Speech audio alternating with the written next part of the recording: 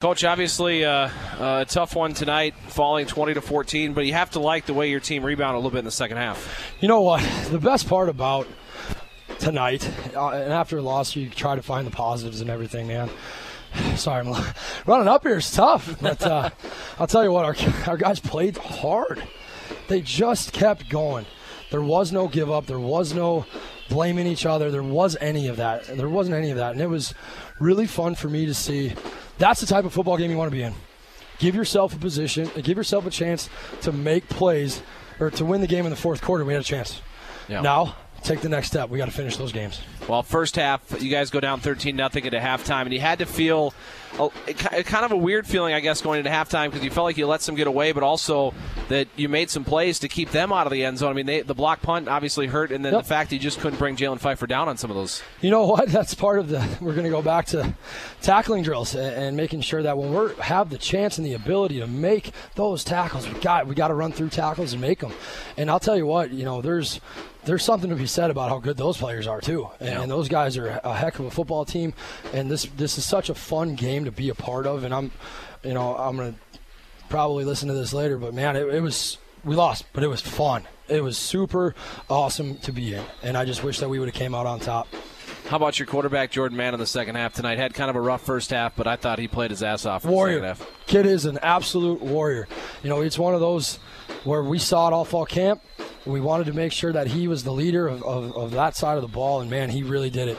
There's some things that, I guess the ball bounces another way. You can't shoot yourself in the foot with some stuff, but who do you want the ball in their hand at the end of the game is Jordan Mann. And, he's going to learn from this, and we're going to keep getting better. And I'll tell you what, there's not another guy right now that is feeling more pain than him, and we're going to 24 it. We're going to go back, and we're going to get ready for the next week. Defensively, they lost Jake Peterson in the second half, but just started handing the ball to Q. Notice, what did you guys have to try to change there in the second half? We noticed that because we had Troy Stewart was on him for the whole game. We told him, hey, follow 11 around. And all of a sudden, Troy stopped following somebody around, and we're like, okay. And so our adjustment to that was, where they're going to run their outside zone stretch play, like I said, it goes back into they're pretty good too. And when we're running upfield a little too far, and then he's not cutting it back, he's just keeping on his wave. And to be honest with you, he's a heck of a runner. Our guys had chances to make tackles. We didn't do that, and that's part of the reason why he's got 249 yards.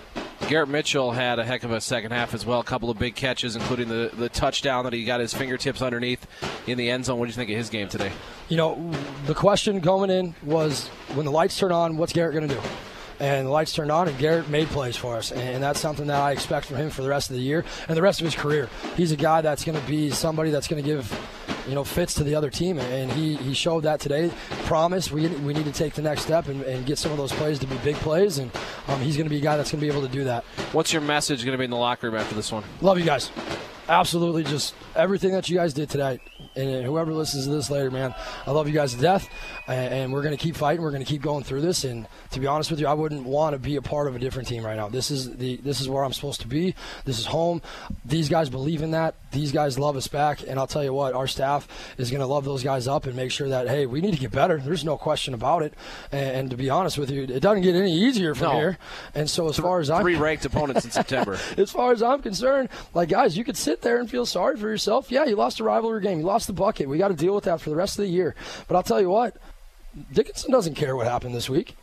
The G-Pack doesn't care what happened this week. So, guys, pick yourselves up. Lean on a teammate. We talk about it all the time. Be a good person. Hold yourself and your teammates accountable. Be passionate and enthusiastic about being a Jimmy football player, and do your job. We need to do the do your job part better. Coach, I appreciate the time. Thanks. No, thank you very much. Week.